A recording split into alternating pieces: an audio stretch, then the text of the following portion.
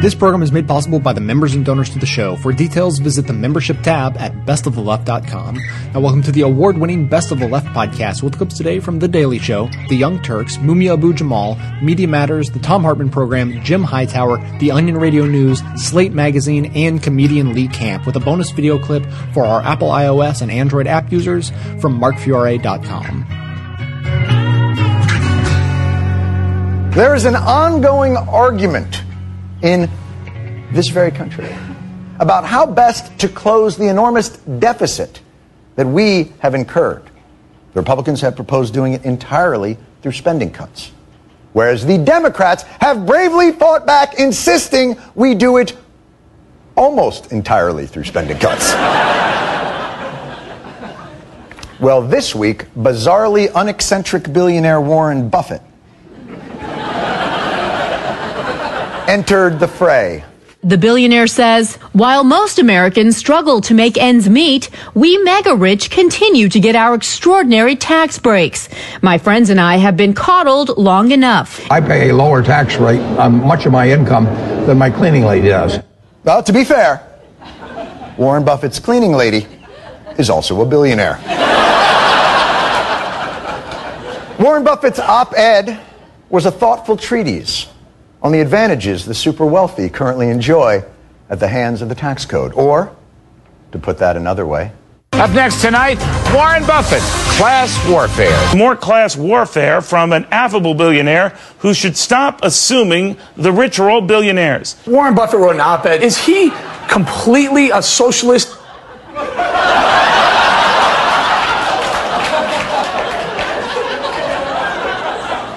Is Warren Buffett a socialist? You really have no clue what socialism is, do you? Hey, that George Clooney always banging different broads. What a queer. So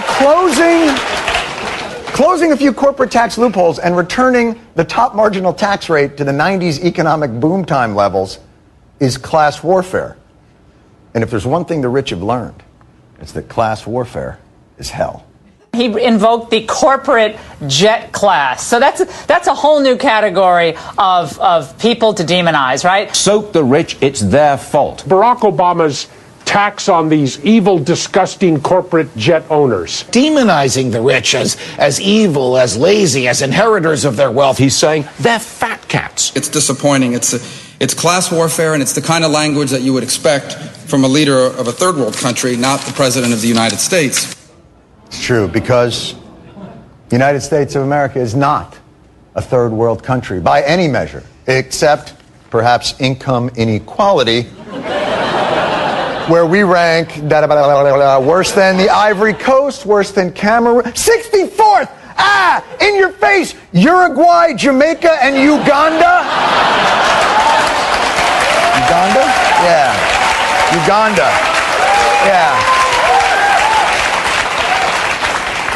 Keep trying, Rwanda.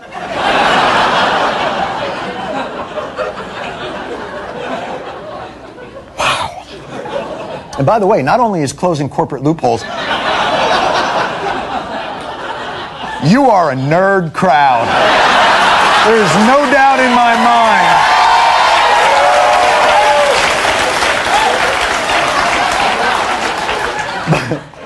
By the way, not only is closing corporate loopholes and raising the marginal tax rate class warfare, it totally wouldn't even work.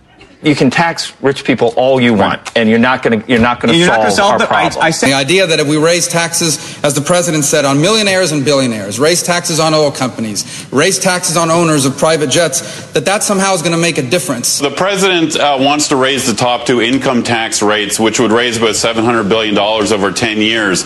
You know what? That's only a tiny fraction of the federal government's deficit. $700 billion over 10 years. That's less money than Warren Buffett's cleaning lady pulls out of his shower drain every week. Talking about the free market, glad taking tax dollars, stuff the fat ass pockets. We got socialism for the rich, bootstraps for the poor. First priority is that the fat cats profit. So we said let's get that black man of the people in office. Unspoiled, not yet corrupted, he ain't having it. And just how quick can the poison seep in? As soon as Goldman Sachs and Merrill Lynch can infiltrate the cabinet, extreme right-wing media will never lean left. Forget the pretense of a recession. The Wall Street left us all in. Middle class hit the hardest. Golden parachutes for the fallen. Captains of industry. The corruption erupts from the den of thieves. So they asked Trump on Good Morning America about Warren Buffett's article in the New York Times saying tax the rich. He had some funny comments and interesting comments. First on oil. If you go back to certain companies, for us to be subsidizing oil companies is absolutely insane.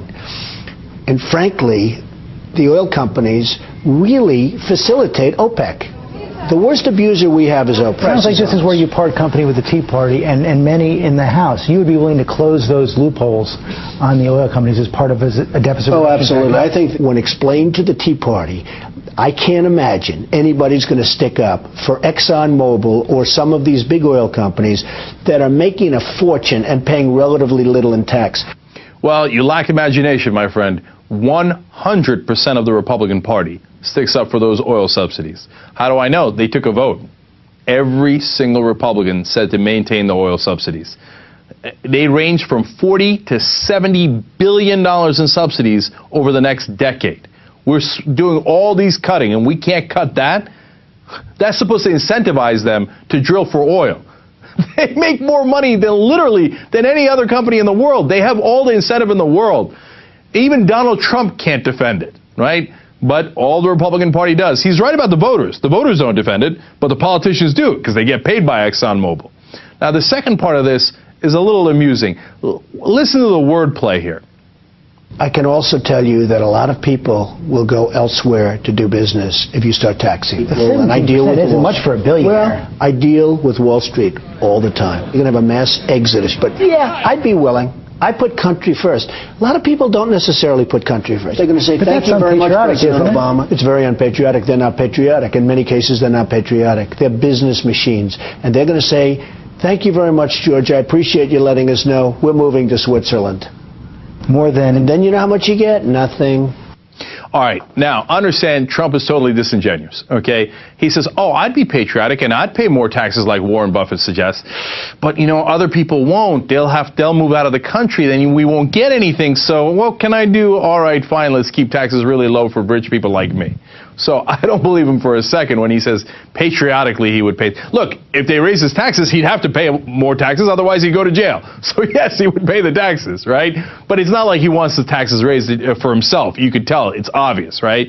Now, having said that, look at how Warren Buffett has changed the conversation, though. And that's why I was so excited when I saw that op-ed, that I thought it was so important, okay? Because now he's got Donald Trump talking about corporate machines that only care about profits and that are not patriotic at all. And that part is absolutely true. So all of a sudden, the American population is being exposed to the idea of, hey, you know what? Oil companies are getting subsidies they don't deserve, and corporate machines don't give a damn about you. They're not American, and they're not patriotic, and they will try to avoid American taxes at all costs. Now, are those the people that we should be catering to? And why are our politicians catering to those guys? Those are important questions, and I love that Warren Buffett brought those to the fore so we can have that discussion.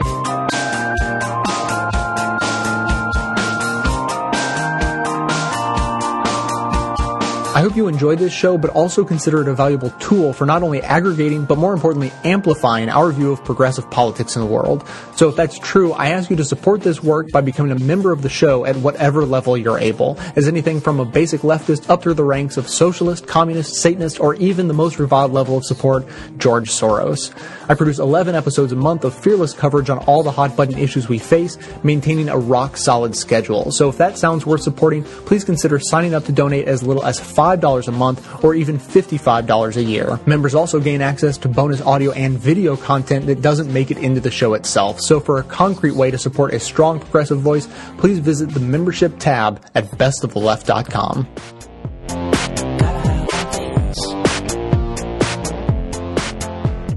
So So $700 billion of raised revenue over 10 years ain't even worth the effort.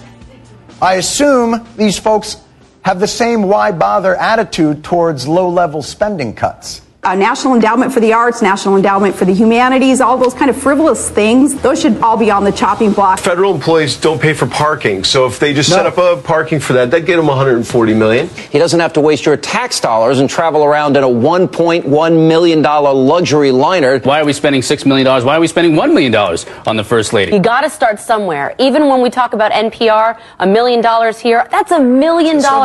Oh, so when you cut it, it's $1 million. But when you tax it, it's $700 million. I mean, all we'd have to do to raise $700 billion is cut 700,000 NPRs. It's almost too easy. But if it's revenue you want, there does happen to be another place, instead of the rich, that you can look for it. Warren Buffett writing how the rich should pay more taxes, but saying not a word about the half of American households that pay no income taxes at all. Is that fair when half the population pays absolutely nothing? 51%, that's a majority of American households, paid no income tax in 2009. Zero. Zip. Nada. Many of them get so much money in tax credits that it wipes out any Social Security taxes or Medicare taxes they're paying. They are absolutely on a free ride. You hear that, poors? The free ride está over. So it looks like you'll be walking to work, assuming you have a job. Chances are you probably don't have a job. So why are you asking us for a ride? So, the solution to our economic problem isn't taxing the rich. It's broaden the tax base. Everyone needs to pay something. Before you start demanding one group pay more, maybe get everyone to put skin in the game. That's the problem with poor people. They still have some of their skin. But you know what? Maybe they're right. Maybe Fox is right. Maybe the bottom 50% of Americans, while they already pay excise and payroll and Medicare taxes, do need to pay more. I mean, they can spare it. After all, they control 2.5% of our nation's wealth. Oh, you know what? Actually, this is a pretty easy calculation. We could do this. The bottom 50% is just simple math. In dollar figures, the bottom 50% of this country have $1.45 trillion in everything they own on this earth. So let's see, they have $1.45 trillion. So what do you say we take, I don't know, half of that? That'd be, oh, look at this, $700 billion.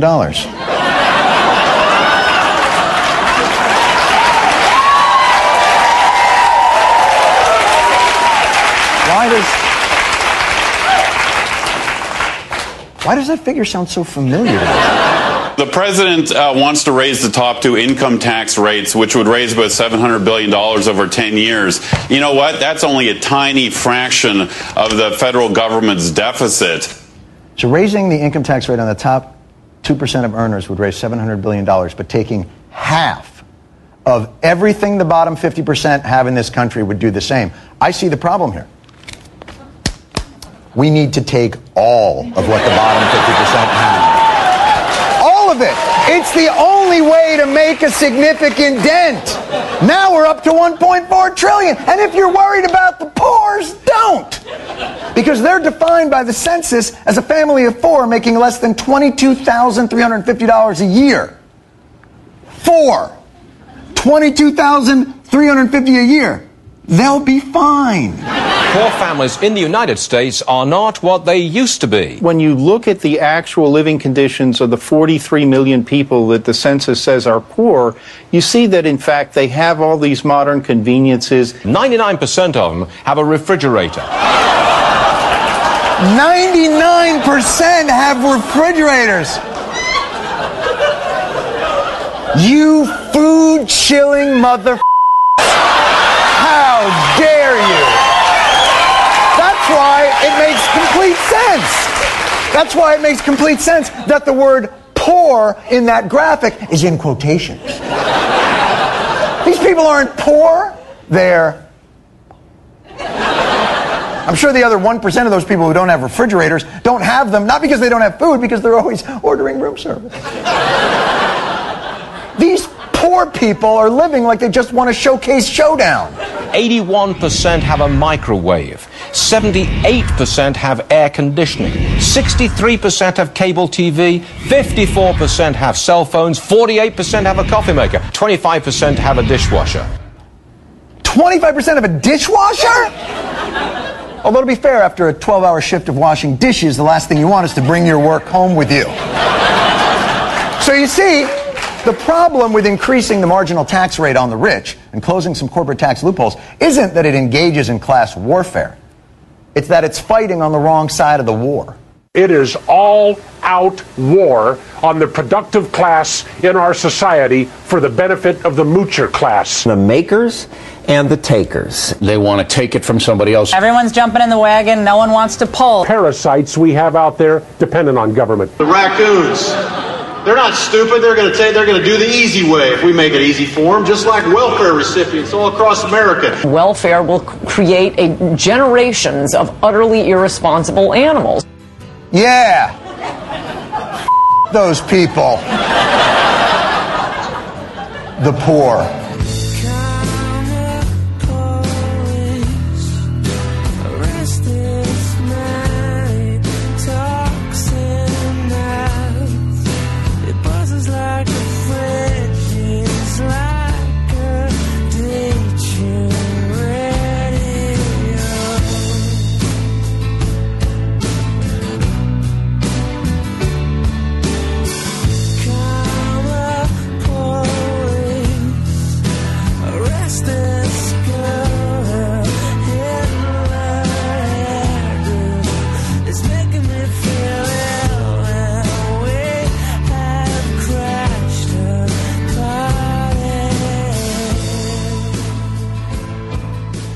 Jobs really mean. There isn't a politician running for national office today who isn't screaming jobs, jobs, and jobs.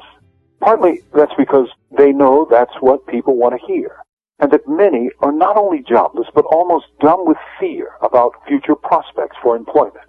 When I hear such promises, I'm reminded of the line said by actor Mel Brooks in his 1974 comedy Blazing Saddles. Brooks, playing Governor William J. Lepetamine, says, "We got to protect our phony baloney jobs." Every politician barking today knows that truly good jobs, except for those especially skilled, are gone for good. That's largely because of NAFTA, the North American Free Trade Agreement, which stripped many, many jobs from the manufacturing sector. And at bottom, it ain't really about jobs. It's about living wages, something no politician is addressing.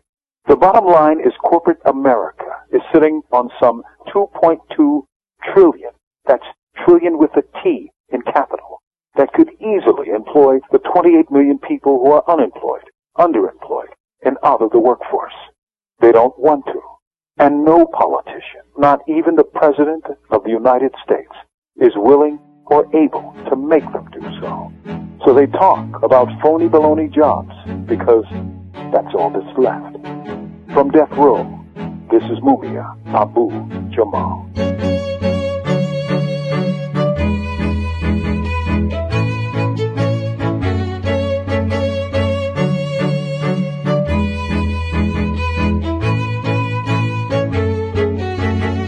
This is the Media Matters Minute. I'm Seth Michaels. Fox Business host Eric Bolling is now lamenting the negative potential economic consequences of S&P's downgrade of the U.S. credit rating. Tom, I'm watching the futures right now trade down 215 points. So we're at 300 points in the middle of the night. Any way you slice it, this downgrade can't be good for America. This is really, really scary because if S&P were to go to another negative notch down in credit, Fitch and Moody's would likely have to follow suit, at least one down. During the debt ceiling negotiations, Bolling repeatedly cheered for the U.S. to default, which experts agreed not only would have led to a downgrade, but also would have had disastrous economic consequences. Really, I say, let them default. Really? Let them go. What's going to happen? You're a brave guy. What's going to happen? Armageddon's going to happen. How is it going to be Armageddon?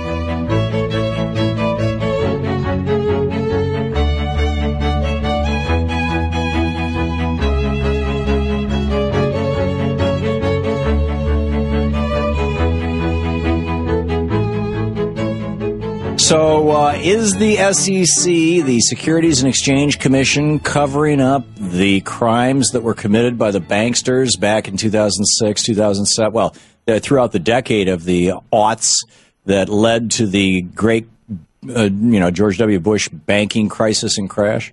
It sure looks that way. The story that we did this week reports that over a period of about 17 years, dating back to 1993, the SEC was systematically and as a matter of policy shredding its own intelligence, its own files. So what this really meant was anytime a complaint went into the SEC or, information about suspicious trades, they would work the case a little bit. If it didn't turn into a full-blown investigation, if it got rejected by the people up high, the investigators were instructed to destroy the files. So there's no record now of perhaps as many as 18,000 cases.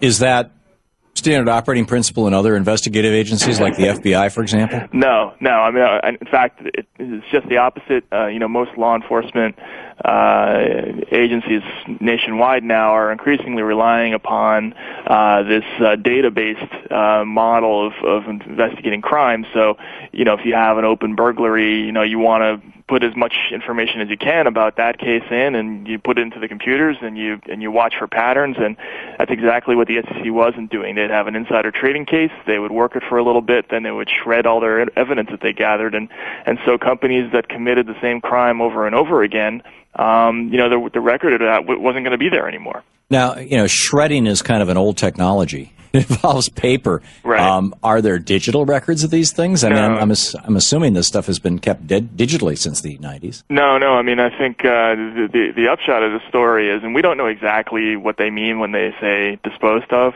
but the upshot of it is that there's nothing left of these cases except an entry, like a line item, that said that registers the opening and closing date of the case, and the company involved or the individual involved, and what generally the case was about. So you'd have an entry that would say, for instance, Lehman Brothers, October 2002, financial fraud, and that's it. That's all that's left of the case. Whatever evidence was gathered doesn't exist anywhere digitally or in paper.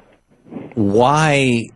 You said this started around 93. Right. And the Securities and Exchange Commission, of course, was created, correct me if I'm wrong, I think it was 1935 or 36 by Franklin Roosevelt to oversee the stock market. In fact, right, didn't he Joe Kennedy was involved with that. Yeah, my old friend Gloria Swanson, who he swindled her out of a lot of money back when he was her agent and lover, told me just horror stories about Joe Kennedy, and she told me, and I've since seen it in other places, so it's probably apocryphal, but she told me that Joe told her that FDR told him that he put him in charge of the SEC because it takes a crook to catch a crook. And yeah, so in any case, the SEC has been around for a long time, and they've been looking for criminals on Wall Street for a long time. Why in 1993 did they start doing what, by any definition of law enforcement, would be insane? That's kind of the big mystery of this story, and it's obviously, to me, a little bit troubling that I haven't been able to get an answer on that. I think there are two possible explanations for why this went on. One argument that I heard from, and it was pure speculation from some of my sources, was that this began as an accident. Somebody accidentally issued this injunction, but that the hires, the people high up in the agency discovered that it might be useful to no longer have the records around of incompetent investigations, so they just never overturn the policy. I think the other explanation, and this is the one that I tend to lean toward a little bit more, is that the people who run the SEC are by and large sort of high-priced political appointees who come from Wall Street. They are ex-bankers, they are ex-banker lawyers, and I think they're the idea of records no longer existing of failed investigations, I think it appeals generally to Wall Street. And I think a lot of these people, maybe it began as an accidental policy, but I think once they realized that a bank would be investigated and there would be no record of what went on with that investigation, I just don't think that the people who are running the SEC have the political will or the appetite to reverse that policy. You know, when you said 93, the thing that immediately jumped into my mind, and I'm operating off memory here, which is a very imperfect tool. It's been probably 6 or 7 years since I read a fairly comprehensive book about, the fall of Enron. But my recollection is that was right around the time that Wendy Graham was put on the board of Enron, and Enron started getting very, very politically active at the federal level. And her husband, Phil Graham, started proposing legislation that eventually became the Graham-Leach-Bliley and the Commodity Futures Modernization Act in 99 and 2001 that, were, containing the Enron loophole that were designed basically to allow Enron to get into the banking business in a much bigger way and to use the commodities, principally energy that it was trading, but to expand into other things. And continue there, this was, Ken Lay on steroids. And if I was tracking this back, I'd be looking at Wendy Graham, Phil Graham, and Ken Lay in the early 90s. Well, sure. I mean, and obviously in the early 90s, that's when Enron, asked the SEC for its, what became a notorious opinion that you can book future revenue as current revenue. Right. So, and future losses as current losses against taxes. Right, exactly. And that, you're right, that was, I think if my memory serves me correctly, that was 93 or 94. So, yeah, a lot of things going on back at that time. The only thing I got out of the SEC that was a bit mysterious, and I asked them where this policy came from. They told me that it was a female person. They didn't elaborate who it was. So within the SEC, who made this policy? Yeah. Okay, let's go with the kind of contemporary Democratic worldview that we've had basically since Nixon was pardoned, which is let's let bygones be bygones and learn from them. Right. Is the SEC changing this policy now? Yeah, what happened was, and this story came to my attention because a whistleblower came forward to Congress and sort of detailed all these accusations earlier this year. But he came forward to the SEC last year when he discovered he was a lawyer who was reassigned to a department where he was in charge of maintaining records. When he discovered the problem, he told an outside agency, the National Archives, about this problem, and after that, the SEC did change its policy. They're no longer disposing of these records. So, at the very least, that's going on. But the problem is that, the damage is kind of done. I think, from the standpoint of law enforcement, you're looking back at the last 10 years, and, if you want to look back and see what Goldman Sachs or Sac Capital or Citigroup, what any of those companies are up to, you're just missing hundreds and hundreds and hundreds of cases.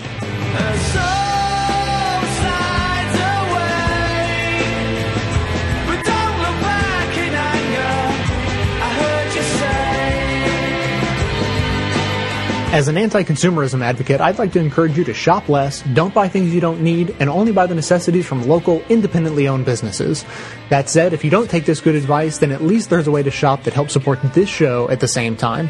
Simply click through to Amazon.com, just one of the major companies under constant boycott by one liberal cause or another, from the banner posted at bestoftheleft.com. Better yet, click through just once and bookmark that link to use every time you shop. Your shopping experience will be identical to normal. It will cost you nothing extra, but 7 to 8% of the cost of your order in soulless corporate blood money will be siphoned off and used to tremendously support the production of this show. Thanks for doing the right thing, whatever you consider that to be.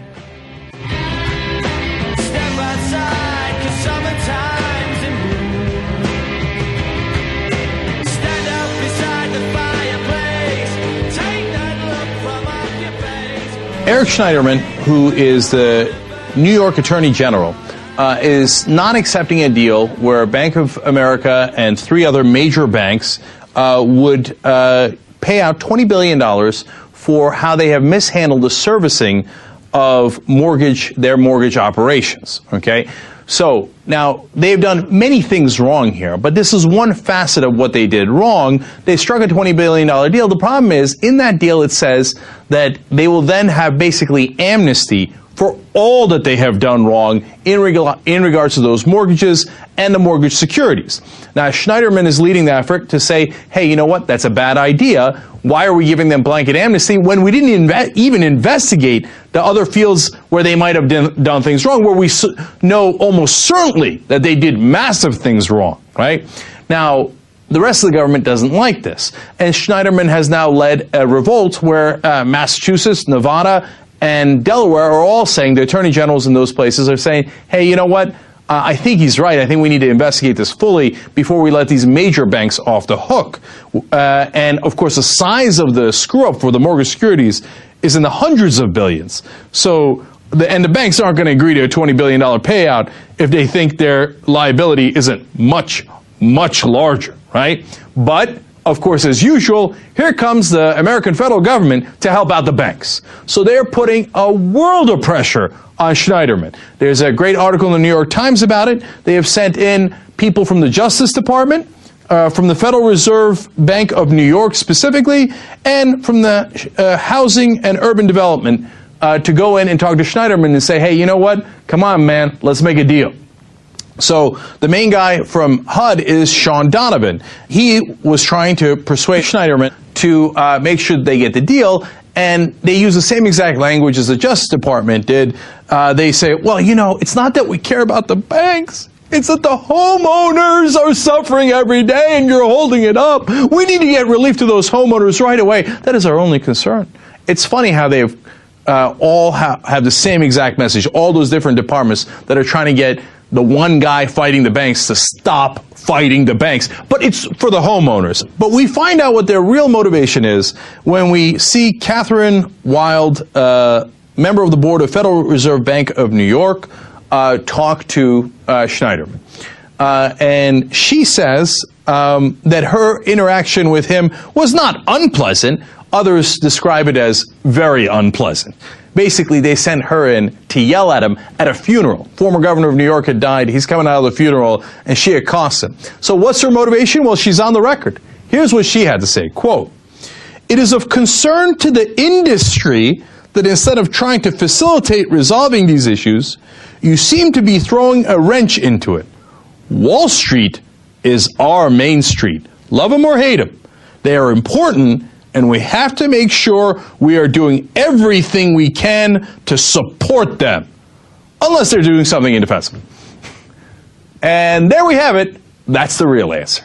Okay, that's not talking about homeowners. That's talking about the industry and how important Wall Street is and how the government's job is to help support them, unless they're doing something indefensible, which is, by the way, exactly what this is about. That's why Schneiderman is holding it up, because it's indefensible that they robbed all these people for all this time. Do you know that in New York, again, Schneiderman's home state, the New York Post did a study where they found out in their little random sampling that of the houses that were being foreclosed, 92% of them did not have proper documentation. So nobody even knows in some of the cases whether the people own the bank actually owned that house, whether they got the mortgage in the right way, whether they were foreclosing on the right house. 92%. Yeah, that's what I would call indefensible. So, Schneiderman, let me tell you something, man. Don't listen to any of these clowns from the Obama administration or from anywhere else. They are 100% in league with the banks. Their view is the view of Tim Geithner, which is that as go the banks, goes the economy. That view is totally wrong, and it is designed to get more and more money into the hands of very few corporate executives at those banks, which, by the way, in 2009 and 2010 made record profits and took home record bonuses again. Okay? And that's what they're trying to protect, not the homeowners and not anyone else. Damn, it feels good to be a gangster. A real gangster-ass nigga plays his cards right. A real gangster-ass nigga never runs his fucking mouth, cause real gangster-ass niggas don't start fights. And niggas always got a high cap, showing on his boys how we shot him. But real gangster-ass niggas don't flex nuts, cause real gangster-ass niggas know they got him. And everything's cool in the mind of a gangster, cause gangsta-ass niggas think deep. Up 365 live, yo, 24/7, 'cause real gangsta ass niggas don't sleep. If Rick Snyder ever comes to help you, run away as fast and as far as you can. Snyder is the right-wing corporate-hugging governor of Michigan, whose extremist anti-worker, anti-government agenda was handed to him by a Koch-funded front group named the Mackinac Center. Included in the package was a doozy of autocratic mischief-making called the Local Government Fiscal Accountability Act. The new law turned Snyder into a perverse hybrid of a Soviet czar and a tin-horn banana republic potentate, and it has infuriated the public. Now trying to backpedal, the governor's new line is that it's about helping communities. Helping? This law allows him to seize control of any city, county, school district, etc. that he decides is in fiscal trouble, authorizing him to appoint an emergency manager, which may be a private corporation, to run the entity. This autocratic regent is empowered to cancel labor contracts, repeal the public budget, privatize government assets, dismiss elected officials, and even dissolve the local entity. This is the kind of help that a fox brings to the hen house.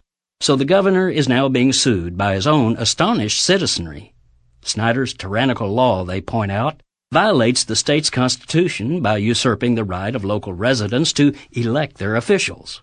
As the director of a community legal group in Detroit puts it, the governor's designated emergency manager would control all, including the right to enact or repeal local ordinances. This is Jim Hightower saying, you might be thinking, thank goodness I don't live in Michigan. But if Snyder's anti-democratic coup succeeds there, you can bet that various Koch-backed right-wing front groups will bring the Michigan model to your state. For information on the Michigan fight, contact Detroit's Sugar Law Center at www.sugarlaw.org. When I think back on all the crap I learned in high school, it's a wonder I can think at all. Hi, I'm Sam Cedar. You may know me from my shows on Air America Radio, from filling in for Keith Olbermann on Countdown, or even, God forbid, my directing shows like Comedy Central's I'm with Busey. If not, you should really get to know me. Not personally, of course. I think we'd both find that uncomfortable. But if you're a fan of the best of the left like me, I think you'll enjoy my daily live show and podcast, The Majority Report, at majority.fm. It's a daily dose of political news, analysis, and guests like Chris Hayes, Robert Reich, Digby, comedians like Mark Maron, Janine Garofalo, filmmakers like Morgan Spurlock and Lucy Walker, and on occasion, between my rants on raising taxes, ending wars, and decorporatizing our democracy, I can be mildly amusing. I'm unbought and unbossed daily on The Majority Report at majority.fm.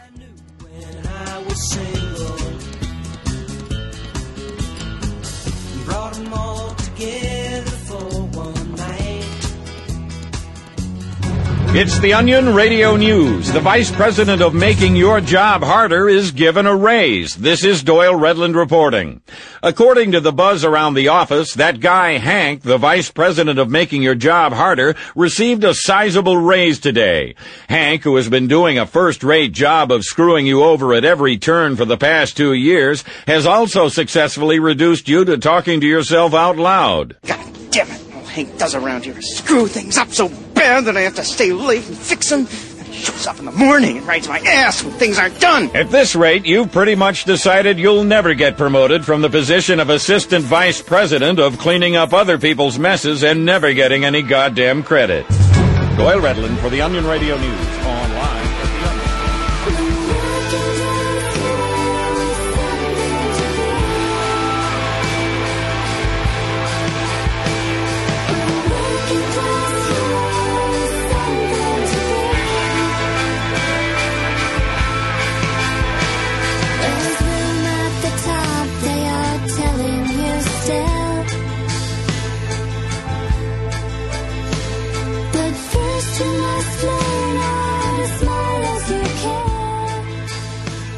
Today's article is called Obama's FDR Moment. It's written by Elliot Spitzer. President Obama should heed the famous wisdom of FDR, quote, above all, try something, unquote. Being passive in the face of rising anxiety breeds discontent, doubt, and ultimately contempt. Interestingly, the president's one grand moment to date, his embrace of the plan to capture Osama bin Laden, emerged from a willingness to be bold, even when many of his advisers were counseling otherwise. He defied the more modulated approaches many military advisers recommended, and the payoff, both substantive and political, was huge. The president should take this lesson and apply it to his actions in the domestic arena. First, he should act dramatically to help the American homeowner. There is a continuing and incendiary crisis in the housing market, with about 20% of all homes underwater. That is, the mortgage owed on the house is greater than the value of the house. This is dragging down our economy, creating a downward spiral of foreclosures and abandonment. The lack of mortgage reform also reminds every homeowner of the unfairness attached to the bailouts. The banks, in their moment of insolvency and need, got hundreds of billions in direct cash payments, guarantees, and transfers in the form of artificially low interest rates, all of which have led to a massive transfer of wealth from taxpayers and savers to the banks. Yet homeowners who have seen their primary asset drop in value have been given nothing at all by the banks and nothing meaningful by the president. The administration, in conjunction with the Federal Reserve, should insist that the banks, in return for all the taxpayer subsidies they've gotten and continue to receive, reduce any mortgage that exceeds the value of the house. Once it's established that the homeowner is underwater, other variables can be considered to determine how much the mortgage should be reduced. The income of the borrower, the year the mortgage was issued, the behavior of the bank in recommending the mortgage, or the culpability of the borrower in misrepresenting income levels. Borrowers with reduced mortgages would have more money to spend, thus boosting the economy and relieving the housing market of a huge overhang. Owners would regain mobility, and the market could set a clearing price. Many also believed that the banks would come out ahead, facing fewer foreclosures, less abandonment, fewer houses stockpiled. In addition, the banks could also receive a piece of the upside when and if owners sell their houses for more than the value of the reduced mortgage. How much of the upside could be worked out with rules designed to encourage rational behavior by all parties. If the bank got 100% of the price above the value of the mortgage, there would be no incentive for an owner to charge more. If the bank got only a tiny percentage of the price differential, it would never recoup the amount by which the mortgage had been reduced. The opportunity is to force the banks to give the housing market a shot in the arm, while also allowing them to retain an equity stake that permits them to recoup any short-term loss. The critical point is this: the best way to revive the housing market is to help out the millions of Americans who are underwater on their mortgages. It is also the best way for the president to make it clear he is acting on behalf of the public at large. Second, the president should do more to help the American worker.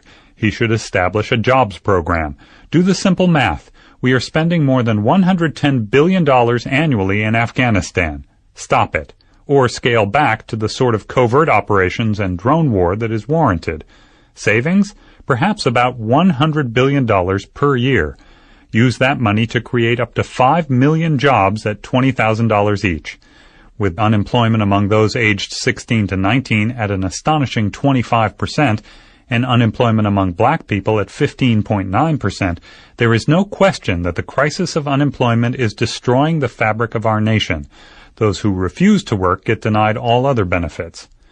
Put Jack Welch and Jeff Immelt, former and current CEOs of GE, in charge of using this labor well. Just as FDR did during the Great Depression, put these Americans to work in states, counties, schools, parks. Make them work, but pay them. Get the dollars flowing back into the economy to help pull us out of the Great Recession. And when the unemployment rate dips below an agreed-upon number, indicating that the labor market is healthy again, phase out the program. There are ideas out there. All the president has to do is argue for them. Americans are not used to feeling that we are not masters of our own fate. We are a nation steeped in the idea that we can redirect the course of history at will. What we need at this moment is a president with bold ideas and the passion to fight for them. That was Obama's FDR moment, written by Elliot Spitzer.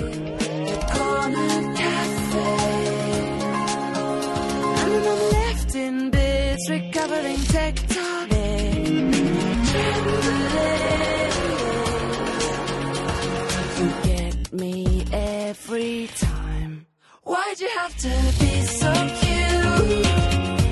It's impossible to ignore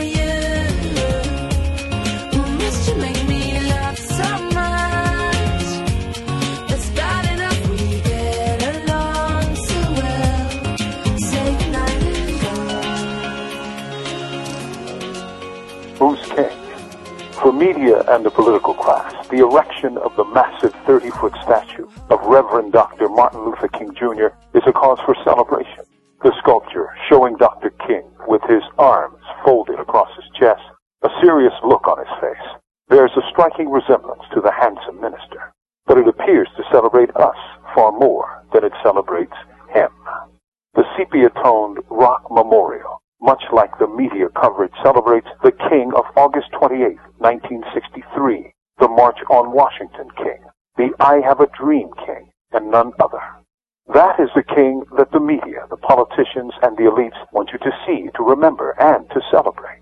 They want you to remember a man frozen in time, in 1963, ignoring that he lived 5 whole more years. And like most men, he grew, developed, and changed. In many ways, King was changed by the times, the anti-Vietnam War movement, and yes, the Black Freedom movement. And the King of 1967, and even 1968, was far different than the man who stood at the foot of the Lincoln Memorial. Dr. Martin Luther King Jr. did not die at the March on Washington. He lived to become the man who, a year before his assassination, spoke at Riverside Church in New York City, where he decried racism, militarism, and rapacious capitalism. Betrayed by his closest associates in the Southern Christian Leadership Conference, abandoned by his erstwhile allies among white liberals, vilified in the white corporate press for his anti-war stance, yet did he speak his heart and mind, almost in echo of his German namesake, religious reformer Martin Luther, who said, "Here I stand, I cannot do otherwise." If he were alive today, he'd be 82 years old, and he would look at the corporate shills, the war makers, the political class that wages war on the poor, and organize a protest. From death row, this is Mumia Abu-Jamal.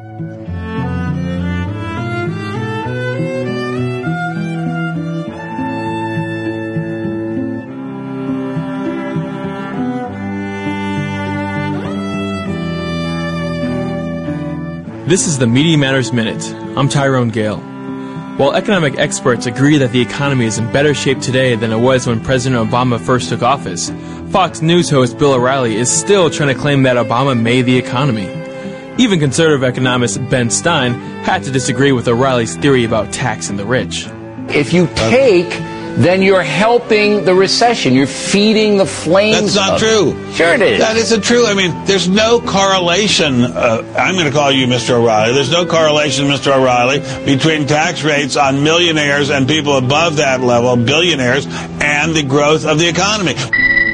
We had the highest growth in capital and in productivity and in the economy generally in the 40s, 50s, and 60s when we had much higher taxes than we have now. Higher taxes but there were tax have been correlated with more growth. All right.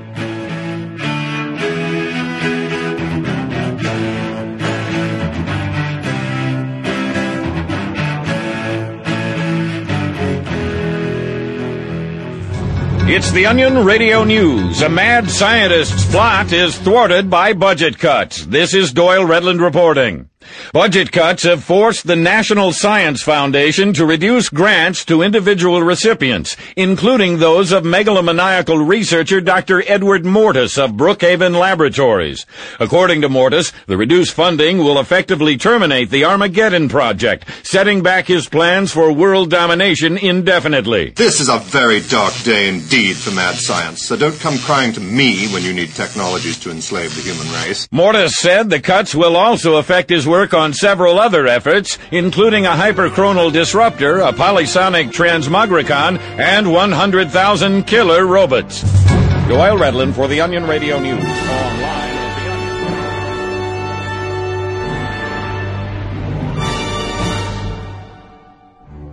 The mission of this show is to aggregate and amplify the best voices of the truly liberal media, and now you can play a critical role in helping fulfill that mission. I pick out the best clips I hear to share with you, and now you can do just the same thing extremely easily. Now available at bestoftheleft.com, each clip I play is made available individually with simple buttons that allow you to share your favorites on your networks through Facebook, Twitter, by email, and beyond. By myself, I can amplify this content to thousands of people, but collectively, we have the potential to reach millions. No kidding. Become your own media activist by taking 1 minute to share your favorite content a couple of days each week, help more people plug into the truly liberal media, and be an integral part of this extremely virtuous cycle. Thanks so much for your help.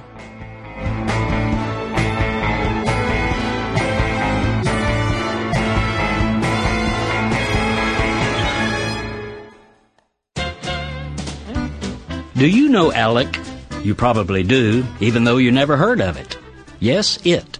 Not a person. ALEC is the acronym for a secretive corporate-funded state policy front group, American Legislative Exchange Council. ALEC's exchange is very straightforward. It takes about $6 million a year from corporate powers in exchange for linking them directly to hundreds of right-wing state legislators. Like a speed dating service, ALEC convenes 2 to 3 dozen private confabs each year, putting corporate executives face-to-face with lawmakers. In these closed-door sessions, the special needs of corporations are matched with eager-to-please legislators who go back home to push the corporate agenda into state law.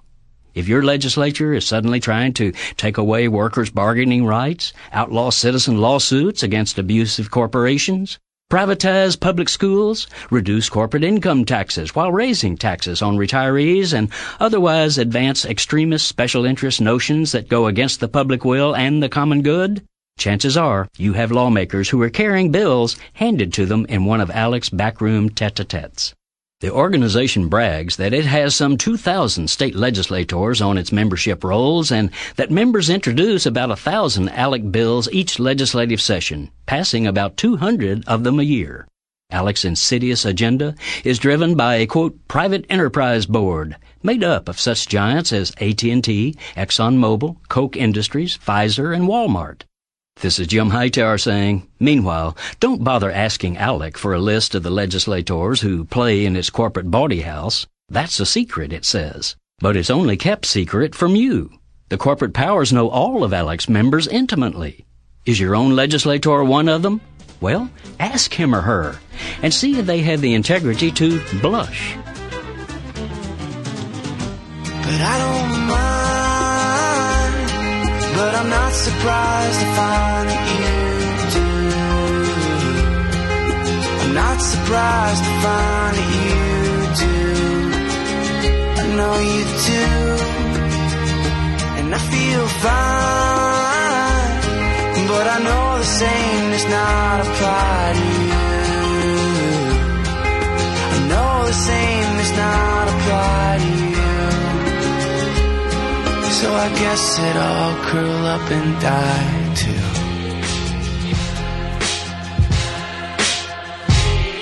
I'm Lee Camp, and this is your moment of clarity. I was eating lunch with a friend, and he said to me, Lee, being unethical is bad for business, so the large corporations aren't gonna do it. I didn't respond immediately because I had to finish pulling a cannoli out of my nasal passage where I had inadvertently snorted it. Being unethical is bad for business? Apparently my friend was Amish and had never heard of Exxon, Shell, Halliburton, Nike, Adidas, Disney, Boeing, Fidelity, JP Morgan Chase, Pfizer, Bank of America, Nestle, Walmart, Blue Cross, Blue Shield, and let's see, has BP done anything wrong? I consider collecting and hiding oil-covered dolphin carcasses by the cover of night a mitzvah. So no, I don't think BP has done anything wrong. But the others are some of the most unethical corporations in the world and the most successful. Coca-Cola has had union organizers murdered in South America, but in their defense, the union organizers were demanding 2 bathroom breaks a day, which, let's face it, little high maintenance.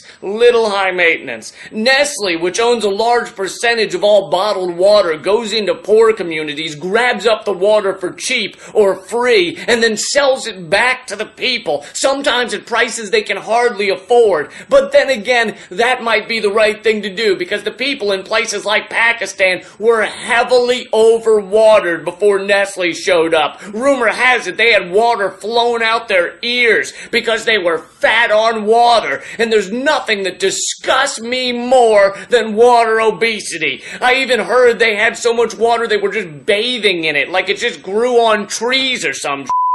Disney, on the other hand, really loves children. They do. They really love children. So much so that they lovingly give them jobs in their factories in China. But you know what they say? Mo money, mo problems. So rather than burden those children with the problems of money, they don't give them any.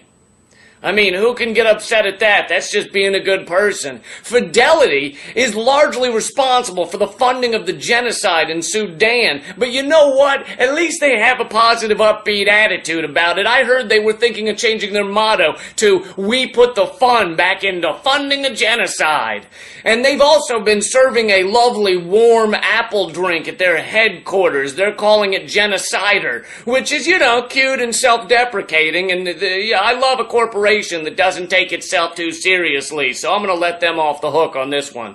Another example, the drug manufacturer Forest Labs was marketing the antidepressant Celexa to children when it wasn't even approved for children. But life's tough for 7-year-olds these days. Sometimes you ask for Pikachu for your birthday and you get Mikachu. And sure, you contemplate taking a rusty razor blade to your wrist. Who wouldn't, you know? Who wouldn't? But luckily there are strong chemicals designed to alter your core emotions and mental activity, and Forest Labs is there to give you those pills when you're just a toddler. Sure, they might not be safe and they might not be fully tested, but fully tested is for pussies and safe is for alright? Real men get brain tumors by age 17, and when they get those brain tumors, it doesn't bother them because they're pumped full of so much Celexa to the point that their brain tumor sounds like a good time. Celexa turns brain tumor into brain humor.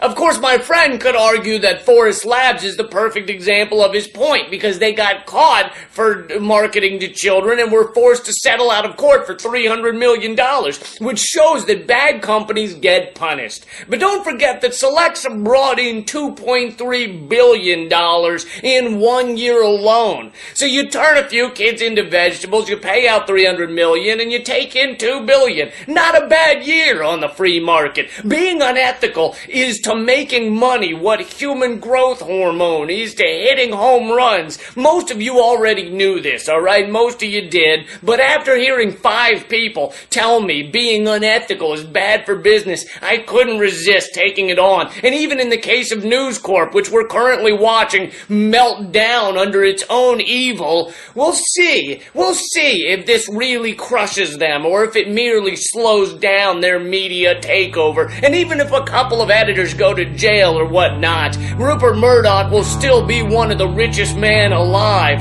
So tell him that being unethical is bad for business.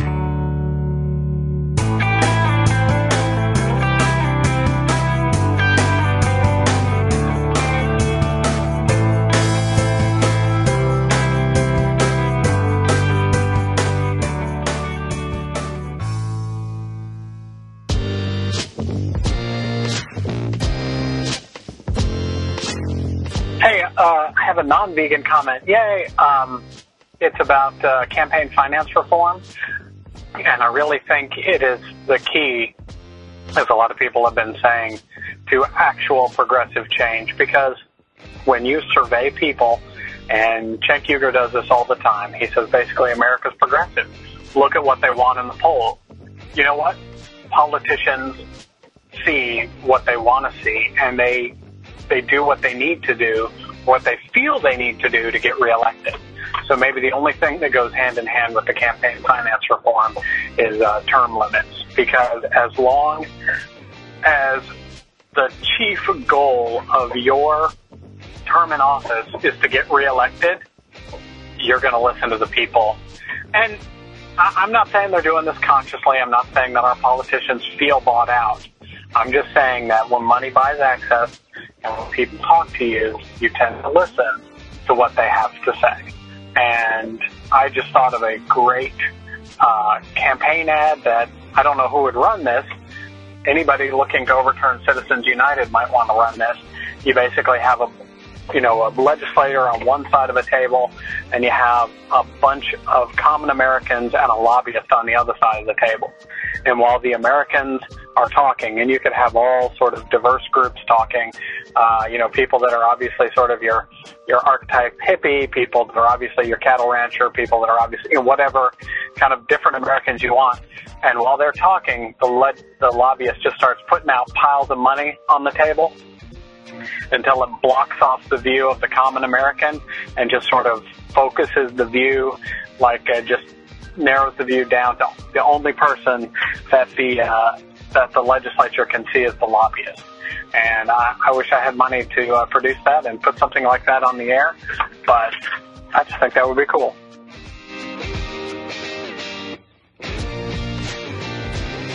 Hi, Jay. This is Nick from Santa Clara.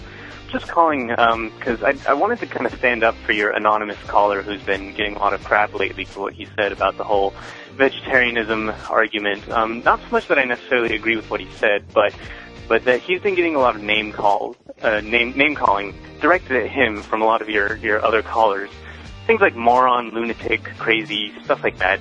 I just want to point out that those kinds of words and those kinds of name calling are personal attacks. And I think I would be in line with most of your listeners' opinions if I say that personal attacks don't really have too much of a place in reasonable, rational debate. And it doesn't really help anything. All it does is kind of expose a darker side of your character that doesn't really belong in trying to come to a good conclusion. Anyways, I just thought I'd throw that out there. A good example of this, if you listen to like 5 minutes of Bill O'Reilly's talking points, you're sure to hear loon, idiot, moron, all those words directed at people who have good opinions. And it's not necessary to use those words just because you disagree with what someone has to say. To me, that discredits you. That discredits the person calling someone those names because they can't separate personal frustration from rational opinion. Anyways, that's my 2 cents. Love the show, Jay. Keep up. Thanks. Bye.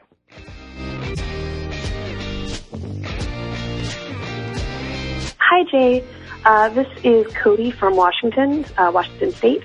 And I just wanted to comment on something that you said in regards to a voicemail on the show recently about the boycotting BP thing.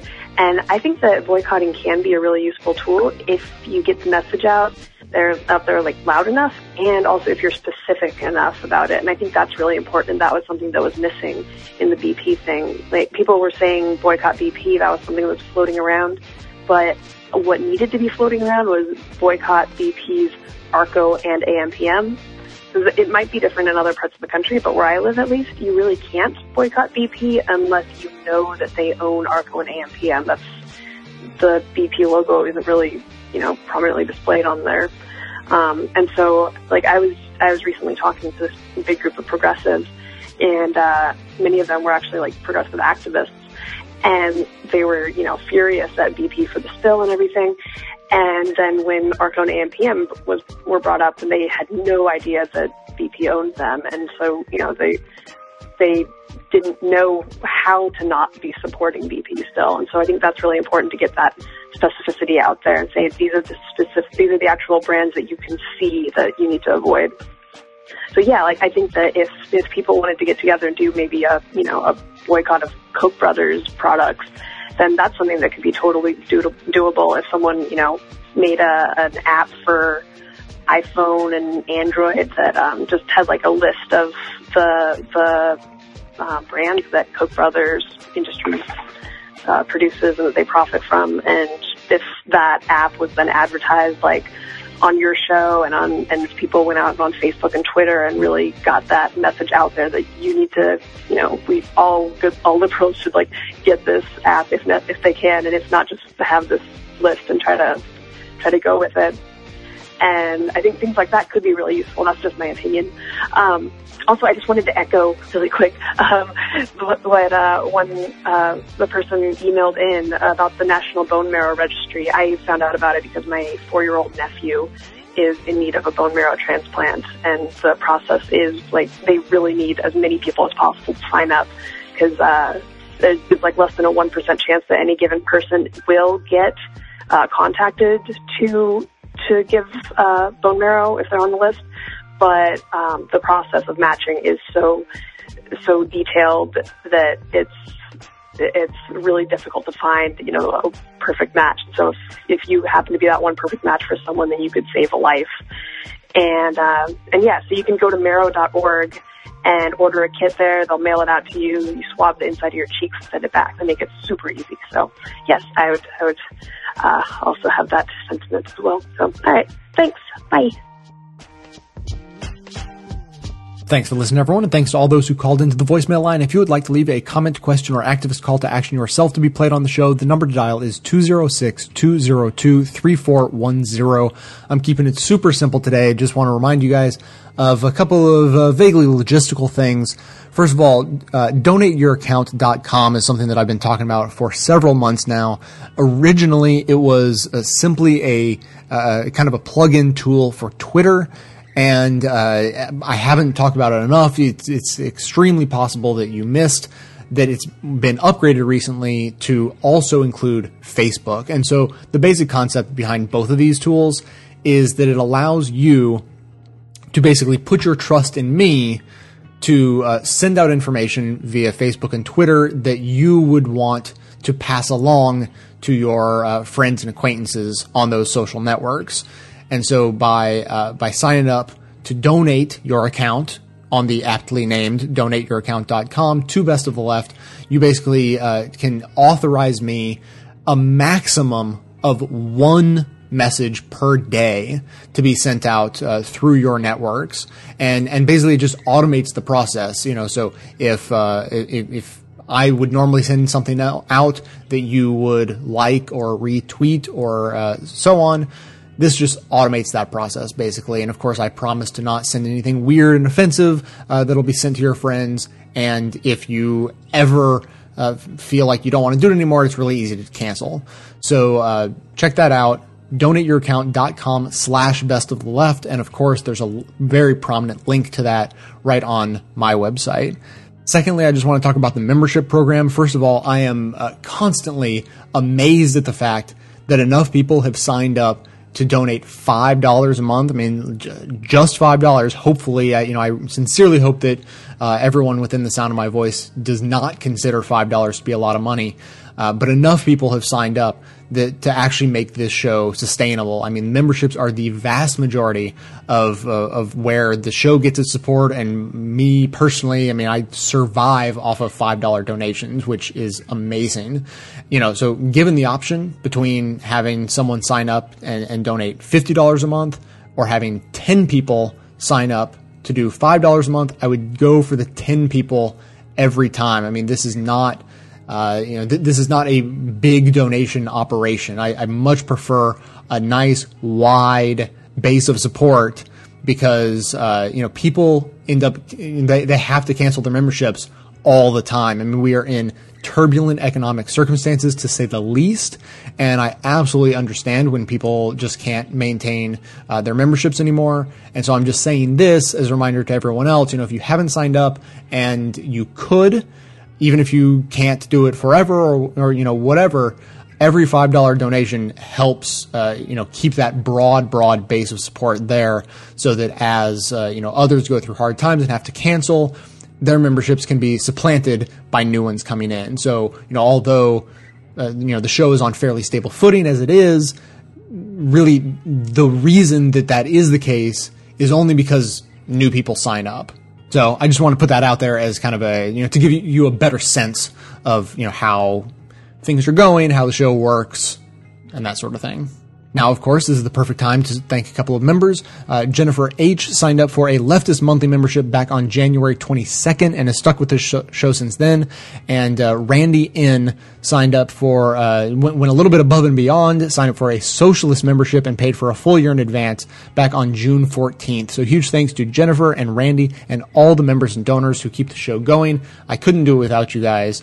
Everyone can support the show just by telling everyone you know about it, by sharing the individual clips on your social networks or by email. That makes a huge difference spreading the word about not only this show, but about progressive programming in general. You You can stay tuned into the show between episodes by joining up with us on Facebook and Twitter, and for details on the show itself, including links to all the sources and music used in this and every episode, all that information is always posted in the show notes on the blog. So coming to you from far outside the conventional wisdom of Washington, D.C., my name is Jay, and this has been the Best of the Left podcast, coming to you 11 times a month, thanks entirely to the members and donors to the show from bestoftheleft.com. Fine, black and white, 'cause you took apart a picture that wasn't right.